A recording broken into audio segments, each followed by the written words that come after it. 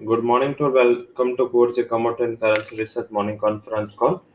Today is the 1st June 2021, first rank session of the month as well as बात करें तो आज commodities के लिए आज से पर्टिकुलर ये एक इम्पोर्टेंट एंड इवेंटफुल डे है। इक्विटी 3:30 तक मार्केट क्लोज हो जाएगा। तब तक आज के जो टोटल डेटा है उसमें से 10% डेटा ही आने, 90% डेटा इक्विटी मार्केट क्लोज होने के बाद आने, तो उसका सारा बेनिफिट मिलेगा 5 बजे तक कमोडिटीज में, करेंसी में एंड इवनिंग में।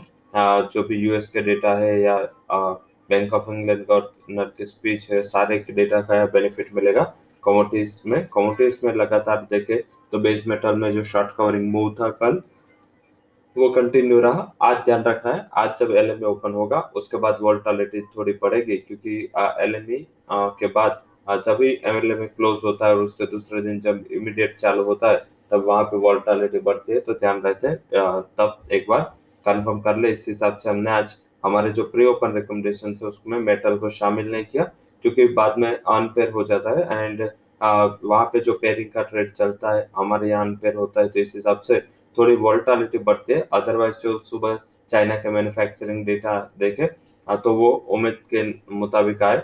उसके अलावा देखे तो आज पूरे दिन इकोनॉमिक डेटा की सीरीज है। क्रूड में भी ध्यान रखना है, क्रूड में आज ओपेक नॉन ओपेक जो कंट्रीज है उसकी मीटिंग का आउटकम आना है, कमेंट्स आने हैं, तो तब थोड़ी वोलेटिलिटी क्रूड में बढ़ेगी। उसके अलावा जो आज का हमारा कनेक्शन रिकमेंडेशन है वो है सिल्वर। सिल्वर जो नॉन एग्रो काउंटीज में लगातार आउट परफॉर्मेंस किया है एंड 71,600 का काफी अहम सपोर्ट है, जो भी कल हमने हाईलाइट किया था। तो जब तक 600 के लेवल डाउन साइड रीच नहीं होगा, मोमेंटम बरकरार रहेगा। टारगेट 70,800 का देखने को मिल सकता है।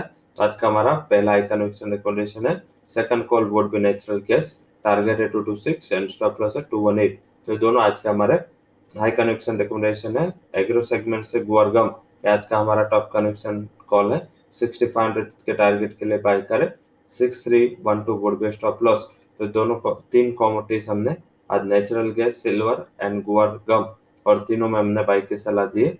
क्यूज पॉजिटिव है तो वहां पे सेंटिमेंट पॉजिटिव रहना चाहिए। उसके अलावा अब करेंसी की बात करें, वहां पे कल जो हमने सुबह रिकमेंड किया था कि USD sell and rest PS buy, वही मोमेंटम चला था। हालांकि यूरो एंड जीबीपी में एक लैक लस्टर मोमेंटम था, बट जेपीवाई में कल अच्छी स्ट्रेंथ देखने को मिली।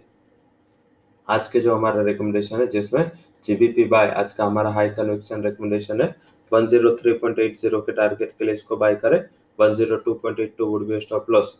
तो ये आज के हमारे टोटल थीम है। आज ओपेक नॉन ओपेक देश की मीटिंग है, उसमें सबसे ज्यादा फोकस रहेगा ईरान के प्रोडक्शन पे, क्योंकि जो सारे OPEC and non OPEC members है उसको डाउट है कि अगर यूएस एंड ईरान के बिटवीन कोई डील साइन हो गए तो आई थिंक एक बड़ी सप्लाई ईरान की ओर से आ सकती है। तो वो एक थोड़ा हैंगओवर है। अदरवाइज जो एग्रीमेंट्स हो रहे हैं वो काफी पॉजिटिव हो रहे हैं। मैंने लगातार हाईलाइट किया है, डाउन साइड $42 से लगातार ये बात की है कि जिस हिसाब से ओपनिंग ऑफ ट्रेड है एंड जिस हिसाब से देखे तो सारे बेस मेटल्स है वो अपने ऑल टाइम हाई से भी डबल हो चुके हैं।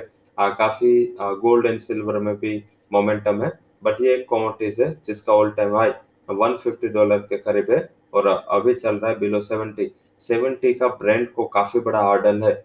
70 के ऊपर 1 घंटा या 1.5 घंटा सस्टेन रहा तो एक अच्छा ओपन होगा क्रूड में। तो ध्यान रखना है, ब्रेंट में $70 जब तक रीच ना करे तब तक नई बाइंग अवॉइड करनी है। So that's all recommendations from Coerce Commodity and Currency Research. For detailed disclaimer, you can visit our website. Thank you all for joining conference.